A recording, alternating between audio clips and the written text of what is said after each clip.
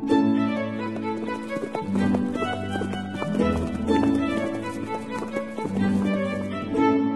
listening to Nick Luck Daily.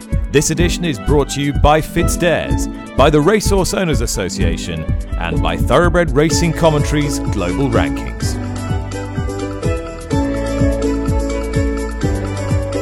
Good morning, welcome to the show. It is Wednesday, August the 9th, a beautiful sunny morning here in TW11.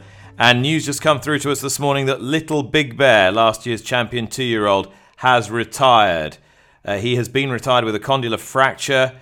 This is a horse who was eased off quite sharply in the July Cup when we last saw him. He was then, we were told, an intended runner in the Prix Maurice de Guiст at Deauville, but what they thought was a bruise last week kept him out of that. He has now been retired to Coolmore with a condylar fracture. He won last year's Phoenix Stakes in scintillating fashion, and this year, Aidan O'Brien, his trainer, will seek, and this weekend as well, another victory in that race. I think his 18th. But we don't know at this stage which of the two major horses he's going to run. I spoke to Ballydoyle earlier this morning. Whilst they paid tribute to Little Big Bear, they suggested it would either be Unquestionable or River Tiber, but not both in the Phoenix Stakes. That's the key piece of news there. Not both horses in the Phoenix Stakes. One would go here, one would go to Ireland. Ground would play a major part, and whichever one did run in the Phoenix Stakes would be accompanied by a stable companion, but likely not more than one. That is what Aidan O'Brien has told us this morning. So last year's Phoenix Stakes winner retired, sensational 2-year-old. Whilst he won at 3, not quite as good for sure. And the two 2-year-olds, well, their future in front of them. One goes this weekend, one goes next weekend. And the big feature at Deauville this weekend is the Jacques Le Marois, more of which later in the programme. The sauna debate continues to rage on here in the UK. Wilf Walsh, the chair of the Racecourse Association, gave an interview to me yesterday in which he set out the industry's position, its plans to remodel jockeys' facilities across the country and the removal of saunas as part of that, and at the behest of an industry-wide move which had at the time the support of the Professional Jockeys Association. That interview provoked more direct response from jockeys than I've ever had on any issue before, and that includes the whip, and by a factor of goodness knows how many. Tom Marquand spoke earlier in the week on ITV. He wanted to speak to me again in direct response to Wilf Walsh's comments, and I asked him how he felt about what he heard yesterday. Jockeys as a whole sort of have well, I think it's fair to say, taken offence to being told what they should and shouldn't be doing, and what's safe and what's not safe, and what's damaging and what's not damaging, because ultimately we're the ones living it and having to do it. And you know, we aren't waking up in the morning and saying, "Oh, I'd love to have a sweat today." It's a necessity that's part of our lives. And I think being fed lines like we're endangering the people around us and ourselves by sweating and riding dehydrated is just it's a ridiculous thing to say. I can safely say I've never had more than a 3-day riding ban in my entire career, and of that I think only one of them was a 3-day ban, and this is from daily dehydration, which is the reality of some jockeys' lives. I'm very fortunate, I'm busy, but life of a jockey is successfully managing your weight. 19% do it by sweating daily, 34% sweat 2 or more days per week, and this is from a survey fed out to the jockeys. So, you know, that's the reality of dehydrating and riding while dehydrated, not what we're sort of being fed into the news and into the sort of into our Twitter feeds as such. Yeah, the Liverpool John Moore study that you've probably heard quoted at you several times talks about the effect of dehydration having a 2 to 4 pound performance effect on a rider in a race. Is it reasonable then to assume that if you're sweating daily, if you weren't sweating daily, your performance would be improved by 2 to £2 to £4. Is that a reasonable conclusion to draw from that? I'll be perfectly honest. I don't think so. No. Look, I think this is something that jockeys feed into their lives over a very long period of time, and it's not something that, it doesn't get sprung upon you. You learn about your body, you learn how you do it efficiently and not efficiently. I think the John Moores University came to the conclusion that it was different in 3% in physical difference in strength. I mean, 3%. If I woke up at the start of the week after having horrendous food poisoning and was probably turned up to the races 20% under, and yet I still rode 2 winners, and that's the nature of our game. It's not about 0.5% here of the jockey or 0.5% there or 2 or 3%. In reality, we're not the ones running 100 metres for the horse. The horse is the athlete in the equation.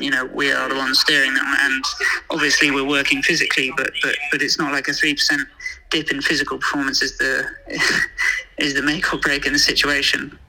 Why do you think we've arrived at this point? Because there was a general feeling, sort of as we came out of the pandemic, and I spoke to a lot of your colleagues who seemed to be massively in favour of the idea of no saunas, and it seemed that those who wanted saunas were in a bit of an albeit quite quiet minority. Maybe there were more shy people who did want it and weren't putting their heads above the parapet. Why do you think we're in a different place now to where we were a year or so ago?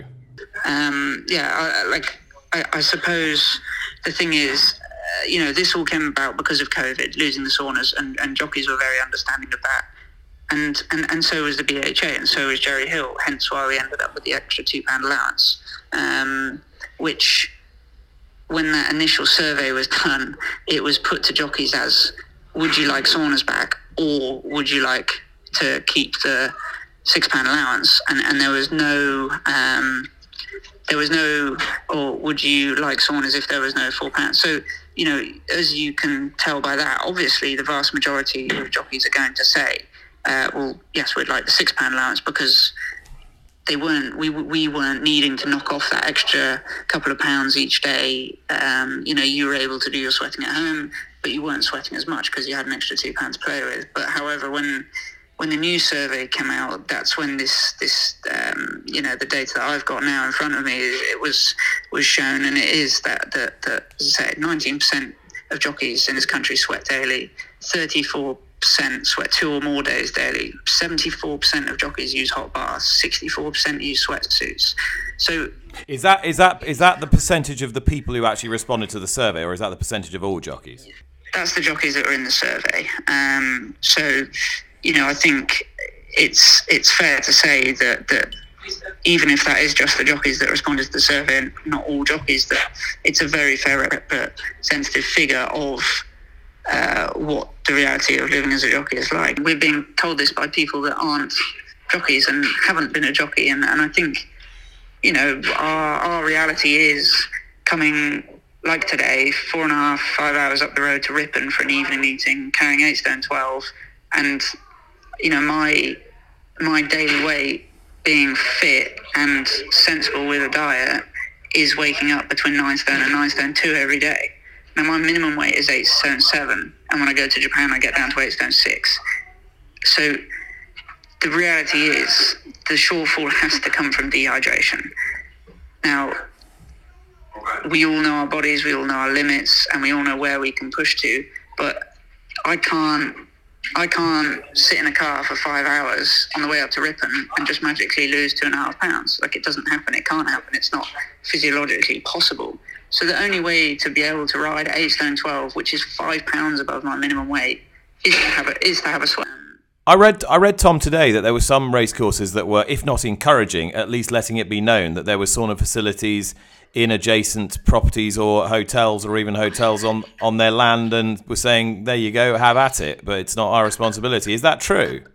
Absolutely true. And this is what's been so frustrating from the jockey's point of view. If you haven't been organised, you actually have to pay £12.50 or whatever it is. So instantly you're eating away at a jockey's income for that day. So, the guys and girls that are going for one ride and need to lose their weight, they're instantly losing £12.50, which is what, 8 or 9% of a riding fee, which is a significant amount once it's accrued through the year of having to do that multiple times. And then as well, as a professional jockey, you're then put in that scenario of, okay, potentially you're going into that sauna with people that might have banned substances in them for our sport of what we're being tested for. They might have, they might have been at the races the day before from the previous evening meeting, and they're in there having their sweat to freshen up before going racing as a punter for that day. And as a jockey, we're professionals, and the BHA are so keen to a picture of jockeys are athletes, and that's fantastic. But we have to have the facilities and be treated like athletes and grown-ups, to be perfectly honest. But there's a lot of lads up north, I know, when they go up to Hamilton, there's a leisure club just around the corner, and they all go in there and sweat because Hamilton's a hike even for the boys that live up north, and they're going and spending, I think it's 25 or 30 pounds to go and use a leisure centre to sweat, when there's a sauna at Hamilton that they could just walk into, use for free in a professional space, whilst being supervised with medical staff on site and other jockeys around and valets. And it's a bizarre situation we've ended up in, away from jockeys' well-being and what's actually best. All right, Tom, thanks so much for your time. Not at all. Tom Marquand there, in between racing at Ripon last night, and so passionate about this subject that he contacted me and said, I need to respond again to what Wilf Walsh, the chair of the Racecourse Association, was saying on the podcast yesterday. Rishi Persad is with me today. Rishi, I make no apology for leading with this story for a few days in a row, because there seems to be so much heat in this at the moment. No pun intended. There's a lot of emotion currently being shown by a number of members of the weighing room, and it's understandable. I think Tom Marquand, the specifics of what he was saying really boils down to the fact that so many people have an opinion now on the use of saunas on British racecourses, or the lack of use of saunas in British racecourses, when they feel, the jockeys, or clearly a majority of the jockeys, or a lot of jockeys, senior jockeys, believe that it's really their call, because it's their lives, their careers, their decision-making processes, their routines, how to get their bodies and their preparations ready to compete on a day's racing. And they find it hard to accept that other people are making that decision and having those conversations without their input, without their significant input. But I also understand the position of sport, which is, it seems like we're going left, right, centre, back, forward. It's going all over the shop. I mean, yesterday's conversation that you had with Lee Mottershead, talking about, some people's view of it, Nick. Lee referred to the article that he wrote where he quoted Jamie Spencer saying that saunas should be done away with and should never come back, because if jockeys are needing to dehydrate and lose weight 15, 20 minutes, half an hour before a race, it's not good for them. Jim Crowley said something similar when he was on, I think, ITV. He actually said that when the news came through that saunas were going to be done away with, he actually said he thought that was a positive step for the sport. And obviously, there have been the studies that you referred to in the conversations yesterday, the studies you referred to in the conversation with Tom Marquand. So it makes it very difficult for the sport to have got to this position where the saunas don't exist, to then do a U-turn, flip turn and go, right, okay, well, we'll bring them back because the jockeys are saying that's what they want, when we've had so much evidence to the contrary from both riders and also from the science involved. It is a very awkward situation, but what I find hard to accept is that the sport has ended up in this position when a conversation directly between the jockeys and the authorities, whether it's the RCA, the BHA, etc., could have made this a lot easier. It's another example, I'm afraid to say, the PGA, unfortunately, not seemingly communicating between the bodies and their members properly to end up in this situation once again. Well, I will read you the following quote from the PJA in 2021. So it's not as though this was an eon ago. Having consulted with our members, the PJA, Professional Jockey Association, supports the permanent closure of saunas. 88% of the 190 jockeys who responded to our recent survey voted for their removal, with just 8% wanting them to remain. Now, that is a survey perhaps that very few members have completed. And Tom Marquand is saying that the current survey is 60%, but clearly there's been a change in mindset as well because of the revisions to what allowances jockeys can have during and post-COVID. Yeah, when you spoke to Wilf Walsh yesterday, he highlighted the fact of the PGA's involvement in the whip debate, and now this. Something's clearly not right to have reached the situation where the PGA put out a statement like you've just read, which by all accounts, it seems like if you get that information as a responsible body, you're going to work with that fact that they're accepting that saunas are going to be done away with. I think there's another point to note here, and it's something we've touched on this week, but maybe haven't explored a little bit more, and that is mindset during COVID and mindset post-COVID. Now, during COVID, everyone, I think, accepted that riding at fewer meetings, not herring around the country so much, not having saunas on the track, all these things, and an albeit temporary allowance for jockeys just to make weight and make life a bit easier. All these things were contributing to a better atmosphere and generally a better well-being amongst the riders. I counsel myself against saying mental health there because that has been used in this debate on the other side, as you heard in Tom's interview. But I think that applied to all of us, Rishi, in a sense, during COVID. I would say that my well-being improved because I wasn't that busy in terms of herring around the country. I wasn't flying internationally. I was staying at home most days. Therefore, I was getting out and doing exercise, being healthier, eating better, spending more time with my family. That's a utopian situation. If somebody had put a questionnaire in front of me then and said, do you want all these things to sustain? I'd have said yes.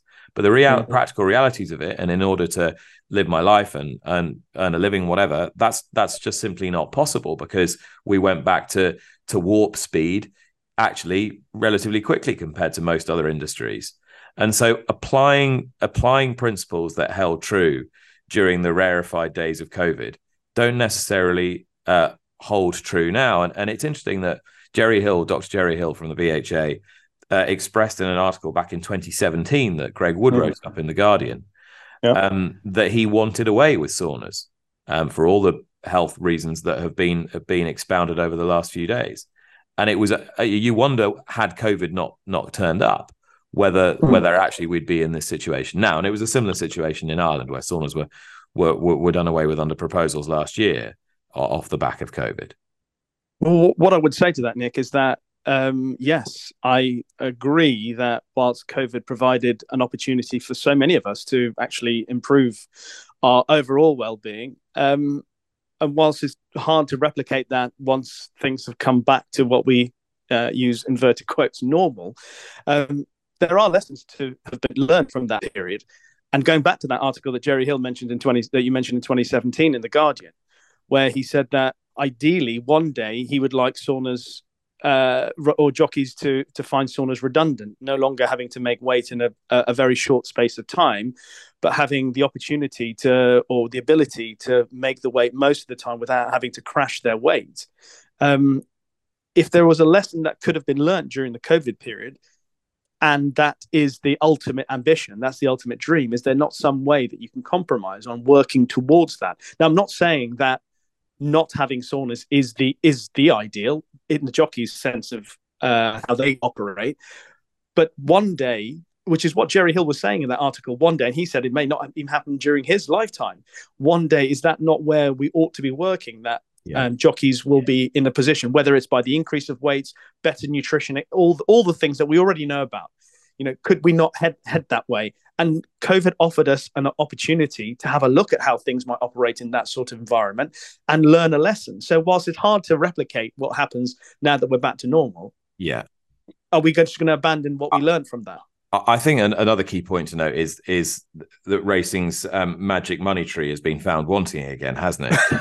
if you were to shake it, you would be able to, whatever your ethics on the sauna situation, if you were to shake racing's magic money tree here, you would be able to have a spanking new male and female changing room, changing facility, all standard and all compliant with all safeguarding regulations on every racecourse. And if saunas were deemed necessary, reasonable, safe, you could have that as well.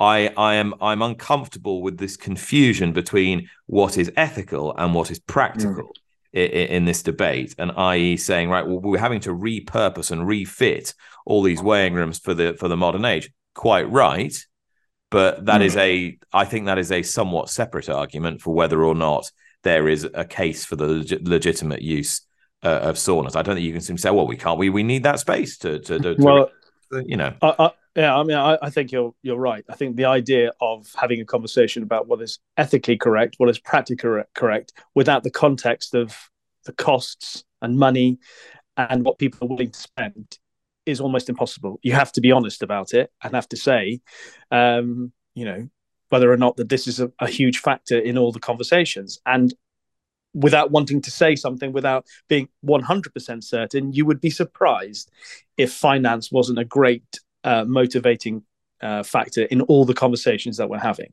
But hopefully it plays second fiddle to jockeys' welfare, jockeys' own perception of their own health and well-being and how they look after themselves.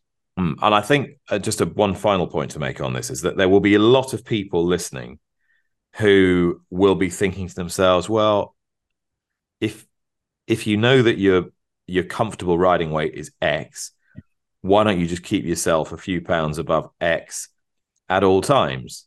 Yeah. But we're dealing with such fine margins. Yeah. And agents have to book rides for jockeys in advance on the basis that they believe that they can draw a certain weight. I think wherever you set that threshold, you're always going to get as close to it as you're always going to have to get as close to it as you need to. Yeah. Do you see what I mean? Always. Yeah. You're going to have to ride that threshold as close as you can. It's just the very nature of the game. And the reason why there isn't this huge allowance that there was during COVID anymore is because the sport doesn't want a situation whereby what weights horses are actually carrying and what weights are published vary incredibly wildly, because then that becomes a betting integrity issue. Absolutely. That's, obviously I know you talked about it with Lee yesterday. That's a huge point to consider in the whole debate. One other thing that I'd like to throw into the mix, Nick, is the fact that for a long period of time, you know as well as I do, when we're broadcasting, we tend to glamorize. I thought you were going to say sweat then. I'm pretty certain you and I never had to do that to go on air. But we tend to glamorize the life of a jockey in comparison to other athletes, other high quality elite athletes.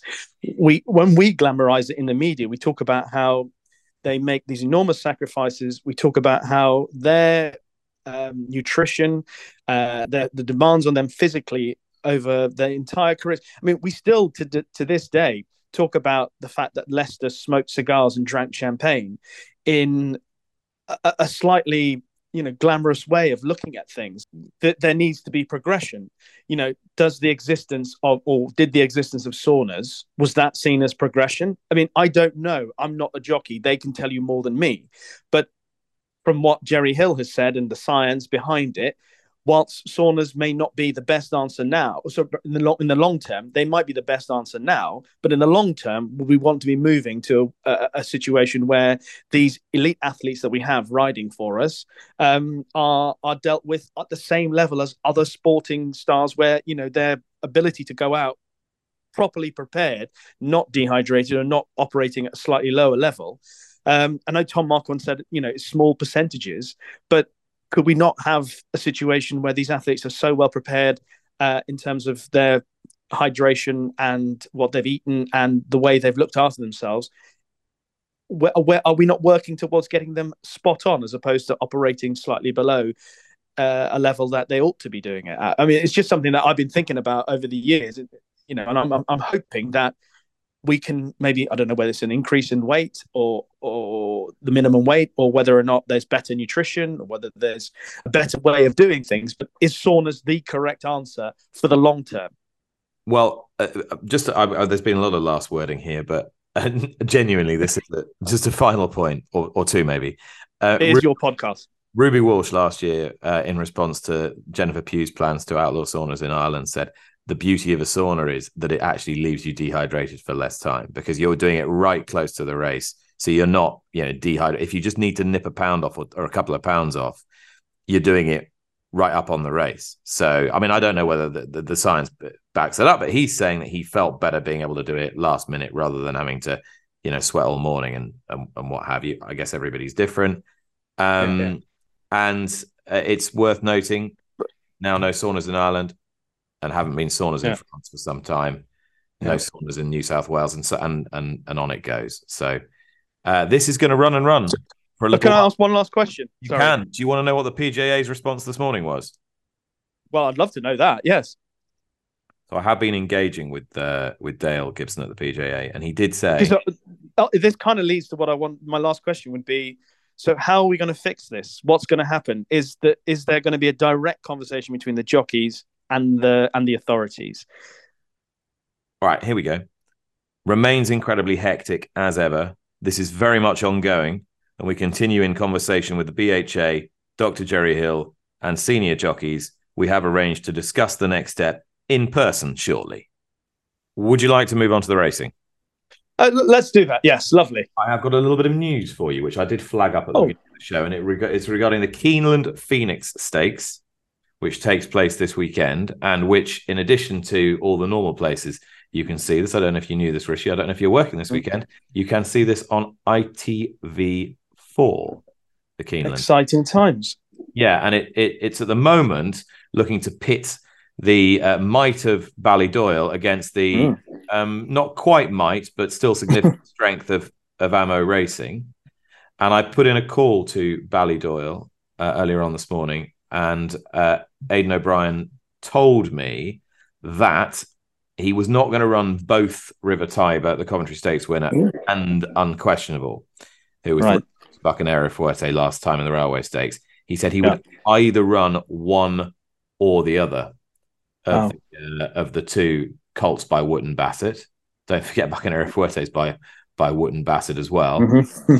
So he'd either run either River Tiber or Unquestionable, plus one other to keep them company. So he's run two in the race, either River Tiber or Unquestionable, plus one other. Now, the one that doesn't go to the Keeneland Phoenix Stakes will run in the following weeks pre-morning. And I've also been speaking to Tom Pennington, the racing manager to Keir Drabjan's Ammo Racing. They have Buccaneer Fuerte engaged, Valiant Force, the Norfolk Stakes winner, and Launch as well. And I asked him what their running plans were for the Phoenix Stakes. Nick, morning. As things stand, Buccaneer Fuerte is the likely runner, and Launch could possibly go in there as well. Valiant Force is penciled in for France a week left option, and the ground, the weather in Dover looks very dry, and I think he's a quick ground horse, so we'll probably end there with him. So yeah, Buccaneer Fuerte seems to be the number one target. This has been the plan since Ascot. He's trained very well since then. Adrian and the team are delighted with the progress he's shown on the back of his win in the Railway Stakes. He's come forward from them, we think. So yeah, all systems go for Saturday. And given the fact that you've got a big outsider in there, I know it's folly to say given that you've had a 151 Ascot winner this year, but is Launch in there to guarantee a good pace for Buccaneer Fuerte? He does look he's a fast horse, clearly, but he does look a strong stayer at the trip. Yeah, look, you saw what happened in the Railway. We had a nice target there to aim at. I think a strongly run 6 furlongs is what he needs at the minute. I'm sure the Coolmore team will have their ideas how the race will plan out, but I think as long as there's a good gallop, it will be super competitive. And as far as Valiant Force is concerned, you mentioned going to Deauville. I'm guessing that's for the pre-morning next weekend. You do think he's a horse who will be as effective over 6 furlongs as he has been at 5? Yeah, look, he showed a great turn of foot at Ascot, but look, having spoken with Adrian and the team this week, they think they might go to the Breeders' Cup and he'd get a mile in America. So I think 6 furlongs will be well within his compass on a sound surface. I think the key to him is quick ground. Okay, we'll look forward to seeing both of them. What news on the big horse, King of Steel? Is the Juddmonte in the mix, or is Roger's plan to give him a break still the one that he's holding to? I had a good conversation with Roger yesterday. We're obviously discussing plans for Champions Day and where we were going to go. We were tossing up a few things. We penciled him in for the Champion Stakes. We were discussing maybe the QE2 because you know how the ground can get there, but we decided against it. Short-term plans. Look, he's come out of Ascot very well, but he had a hard race. I think the ground was slower there than Ascot maybe made out, but he ran a super race. And in hindsight, we're convinced now he's a 10 furlong horse. Will York come too soon? Maybe. Look, we put him in the Irish Champion Stakes, and at this stage, I think that's where we'll probably be heading. All right, so there you go. I think we've picked our way through and got where we need to get. What would you do, Rishi? Where would you go if you were Aidan with River Tiber and Unquestionable? I think it could be a ground issue. I suspect that the ground is going to be easier at the Curragh than it's going to be at Deauville. Well, I'd probably go to the Curragh with River Tiber. I mean, he did win on soft ground first time up by a long, long way. For me, he's one of the best 6 furlong two-year-olds that we've seen this season. So, he'd have the beating on the Coventry run of his rivals. So I'd be happy for him to go there. Unquestionable, I thought ran really well behind Bucanero Fuerte in the Railway Stakes of the Curragh. He's only narrowly beaten. I thought he was going to win and then just got headed on the line. So I would switch him send him to the morning. That's why I think they'll go the other way. Because I think Aidan and Ryan will think we should have beaten Bucanero Fuerte last time. In fact, I'm sure of it. I thought Unquestionable was all over the winner, and I think they'll think they can win this with him. And that River Tiber, who might be the slightly higher achiever at the moment, and might be taking on a slightly different caliber of opposition in the morning, might be the one for the morning. I reckon that's the way they'll play it. I think they'll go Unquestionable here and River Tiber in the morning. If I was going to guess. Okay, I would say they think River Tiber is a better horse than Unquestionable, and that he would beat Bucanero Fuerte. So let's keep that in our pocket. Another Group 1. What would be 18th Phoenix Stakes? So. Wow, unbelievable, isn't it? Unbelievable. He's probably not going to win the Prix Jacques Le Marois this weekend. I think our correspondent earlier in the week, Neil Callan, is going to win that with Triple Time for Kevin Ryan. Where would money be there? Up against a Big Rock, of course, for Christopher Head. And also Erivan for Jean-Claude Rouget coming back. Yeah. Looks like Ernesto's back as well. Inspiral, the defending champion, she's going to wheel around and have another go. I rang Teddy Grimthorpe actually today because Nash was still in the race. He said that'll come too soon. Maybe the Jean Romanet the following weekend for her. Yeah, I thought Triple Time was brilliant at Royal Ascot because I couldn't believe he did what he did in the closing stages of the race, having raced keenly in the early part of the contest. I remember speaking to Kevin Ryan earlier in the season at York at the Dante meeting, and I mentioned to him about Triple Time and heading for the Queen Anne. He was actually, might have been just before the Lockage. I'd tell a lie. It was just before the Lockage, and he was adamant that he would win the Lockage, even though it was a massive price. And I was a little bit surprised by that because I thought, he would have to step up significantly. Kevin Ryan was in no doubt whatsoever that he had a massive winning chance in the Lockage. I still doubted him when we turned up at Royal Ascot for the Queen Anne, and I must have, I would have taken any bets after the first 2 furlongs of the race that he would win the race. I really couldn't believe how well he won the Queen Anne, considering that he must have a massive engine. He must be a top horse to do what he did at Royal Ascot. So I would stand with him. All right. Well, yesterday on the show, Lee Mottershead and I briefly discussed and had a bit of fun with the idea put forward by Racing Victoria's CEO Andrew Jones that amongst technological developments in the sport could be the routine miking up of jockeys in races, which has received the support of several industry professionals here and in Australia, and notably Melbourne Cup winning rider Michelle Payne has lent her support to the idea. But for all our best intentions, how can practical and administrative and logistical difficulties impede progress in this area? I've been speaking to Nathan Horrocks, now based in California, the founder of JockeyCam and Equine Productions, and asked him how he set about trying to change the way the sport looks to appeal to a broader fan base? When we first started, JockeyCam in 2015, and JockeyCam, as some of this stuff that we're all talking about, is not new. When we first launched that in 2015, what we had to do was we had to make sure that this, what the device they were wearing was made safe. So we spent nearly 3 years developing this technology to make sure it was safe for the rider to wear. And also that the quality of what the camera was shooting was of quality for the broadcasters to use. So there is a way of going through this. But what's been difficult in particular in horse racing is some of the loopholes we have to jump through. Making sure that we have permissions from the trainers, from the owners, from the jurisdictions. Sometimes none of us we're not all singing from the same hymn sheet.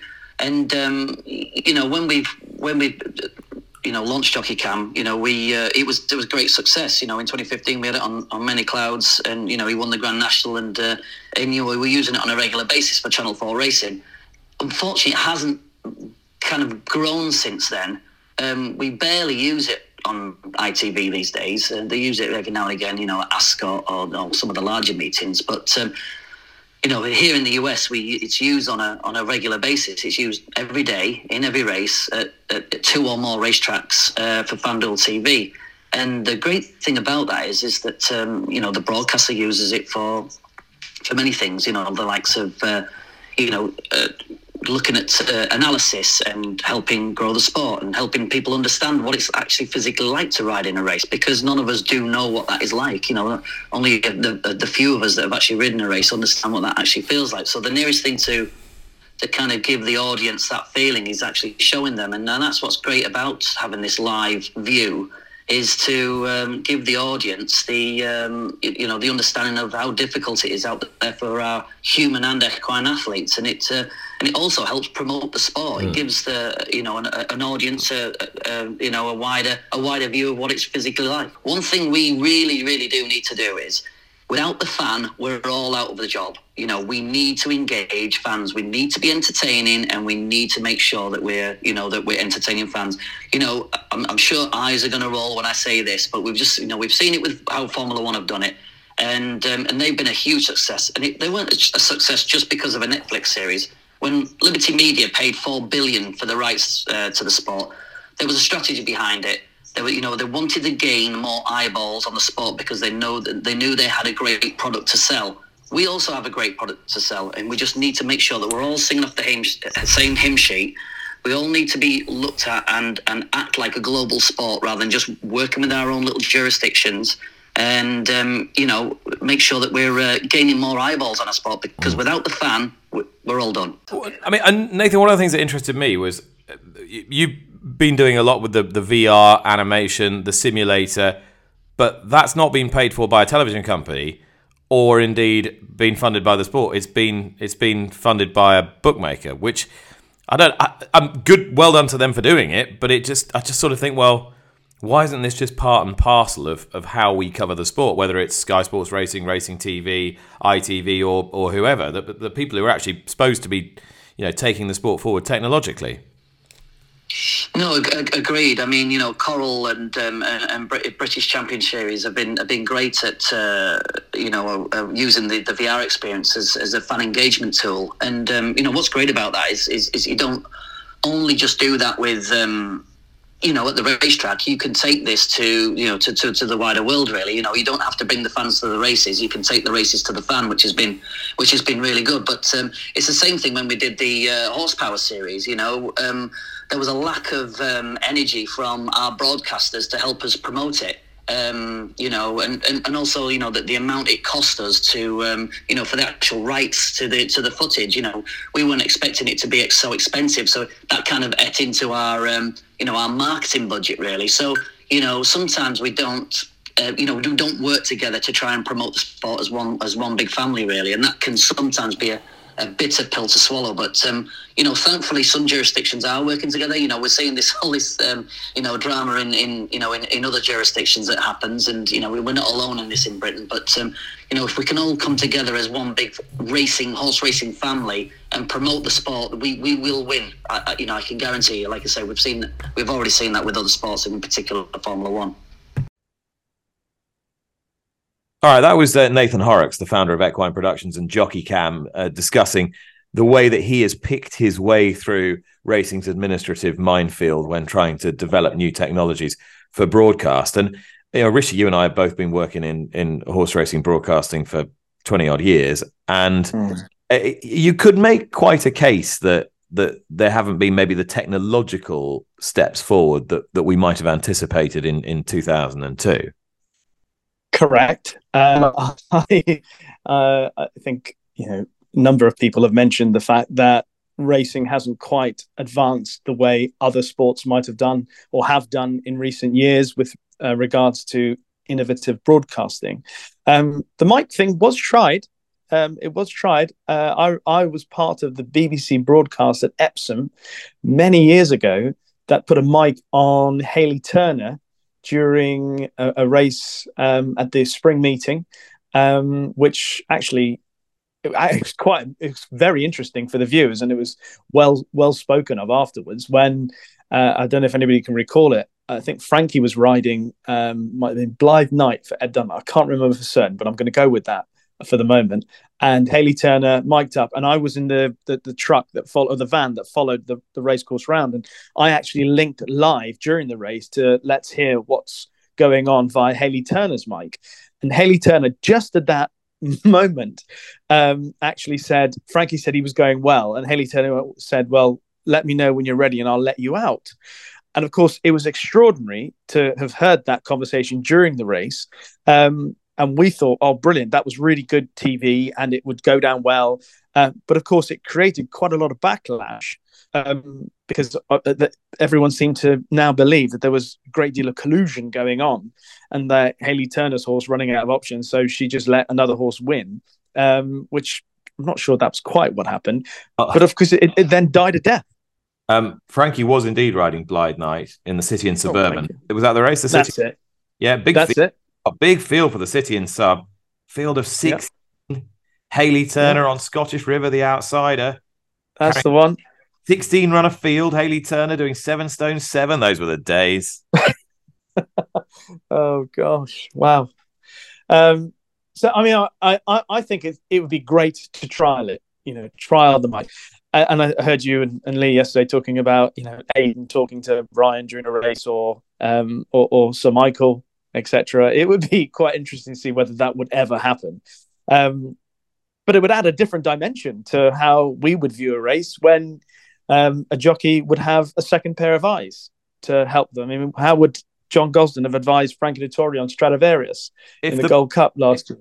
If the broadcaster could talk to the jockey during the race as well, that would be insane, wouldn't it? Can you imagine it? It was a bit. Do you remember when the late Shane Warne? That's one of my favorites on YouTube. Is when the commentators go to him and say, "What are you going to do now?" He describes what his next delivery is going to be, and then he bowls it, and the guy's out. Oh, brilliant! Right, yeah, I mean, that's the sort of thing that would be memorable forever, and it would be great to try it. It would be great to try it.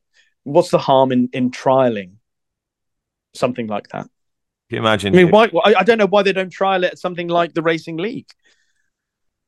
I mean, you could imagine that you go over. We're going to head over to Ryan Moore with 3 furlongs to run, just approaching the cutaway of the Nassau Stakes. Ryan, yeah, hi. What are you doing now? Well, I'm going to make sure the French guy doesn't play. That would be terrific. I mean, are you not surprised that they haven't done more on the Racing League, for example, or even the Sunday Series, where in fairness, viewership is slightly different?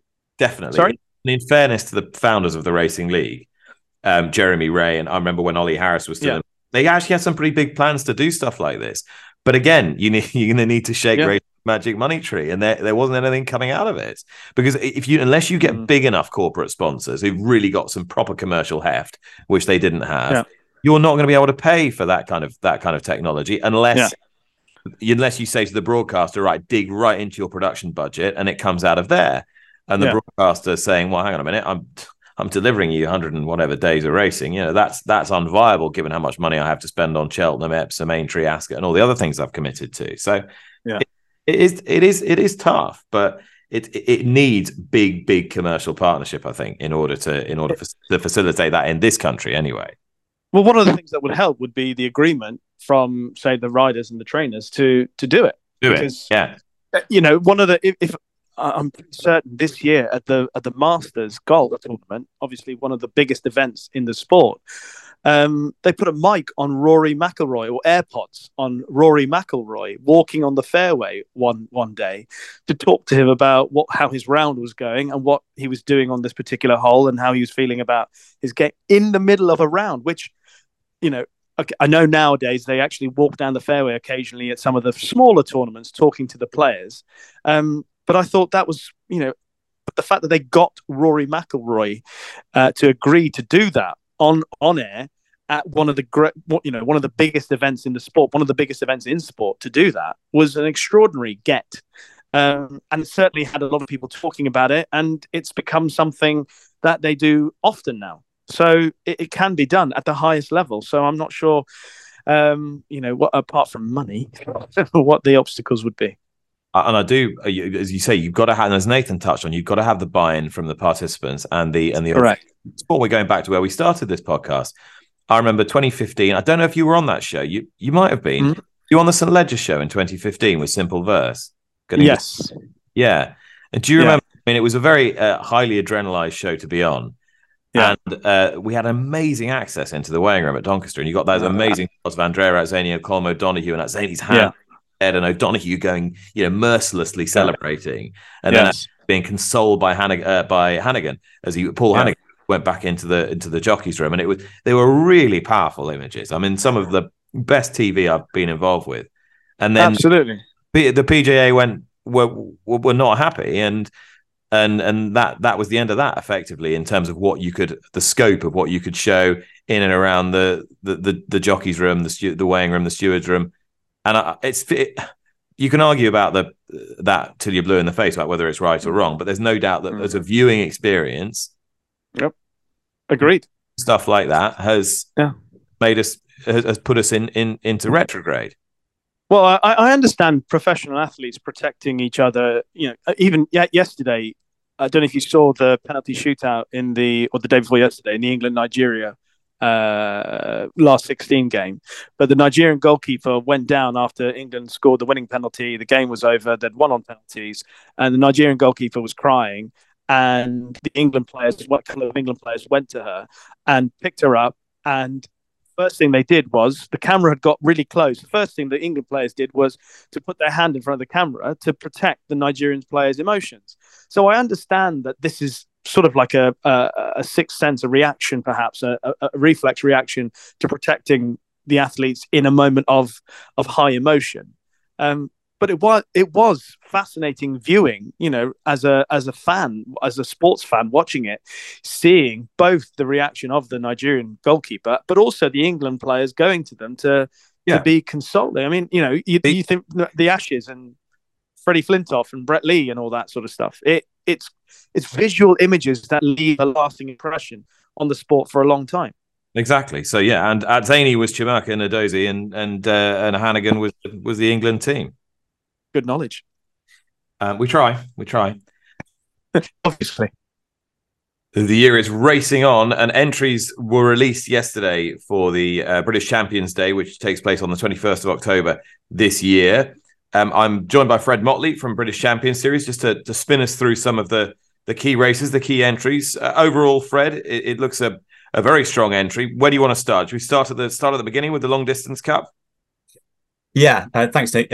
All five of the feature races have the potential for mouth-watering heavyweight clashes that we know racing fans love to see, starting with the Kipco British Champions Long Distance Cup. The returning Kyprios, who we've not seen all year, he's due to hopefully have an autumn campaign. He's listed and could be lining up against this year's Group 1 winners in Curragh, Mon Ami and Quick Thorn, while you've still got the intriguing possibility of True Shan going for a record fourth win in the race. He and Holly Doyle have become standing dishes on Champions Day over the last 3 years, so I'm sure they'd raise the roof if they managed to pull that off. Kind of going further through the card, onto the sprint, Shaquille could be bidding by that stage. Obviously, there's still a bit of time to go, but he could be bidding to emulate Muharrar in going through a 3-year-old sprint campaign undefeated. He'd faced the likes of last year's winner Kinross, amongst others.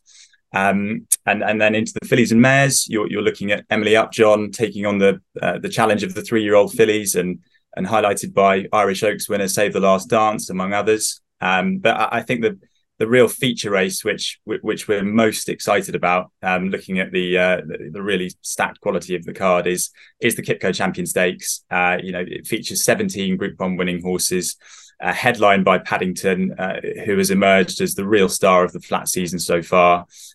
He could face the likes of unbeaten French Derby winner Ace Impact, last year's Kipco Champion Stakes winner Bay Bridge, Mostadaf.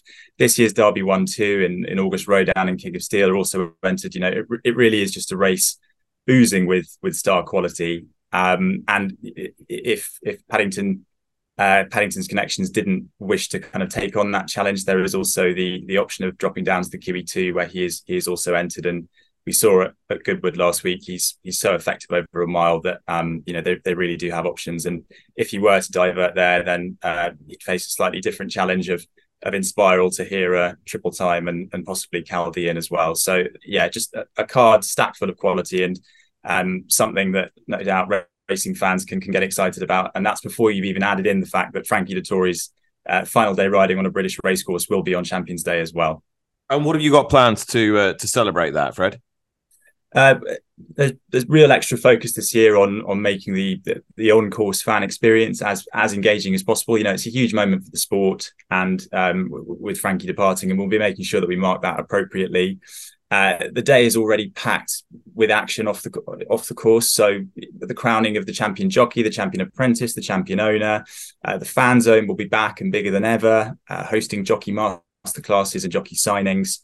The latest members of the Hall of Fame will be inducted, and of course there'll be a huge after party as well. And alongside all that, we'll be marking the end of Frankie's peerless career in style, and details of that will be announced in the coming weeks. We're working with the Ascot team to make sure that it's really rounded off in quite spectacular style.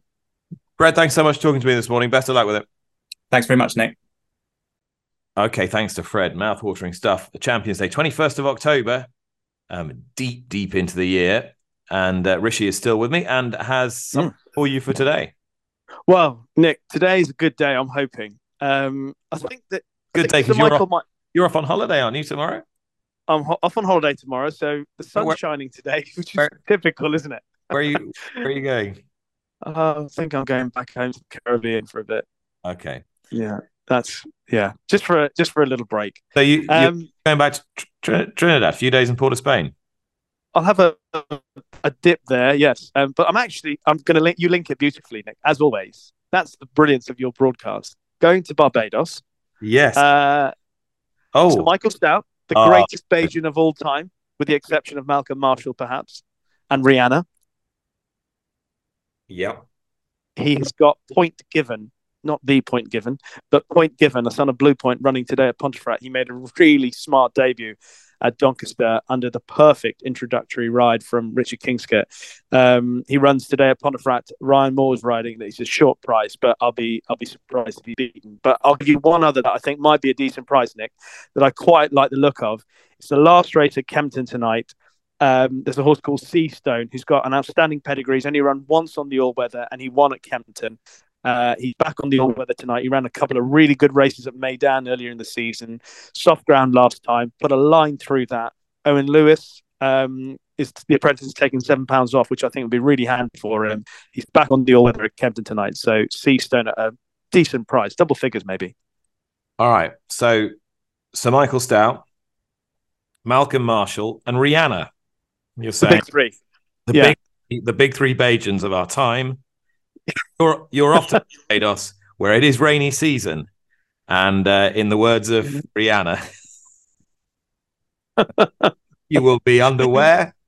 No, don't worry. It's all right in the rain in the Caribbean. It's fine there, and I'll send you a photo anyway. Don't worry. Umbrella, Ella.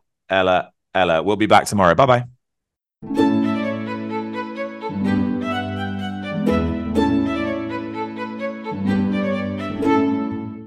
You've been listening to Nick Luck Daily, brought to you in association with Fitzdares. the Racehorse Owners Association, and Thoroughbred Racing Commentary.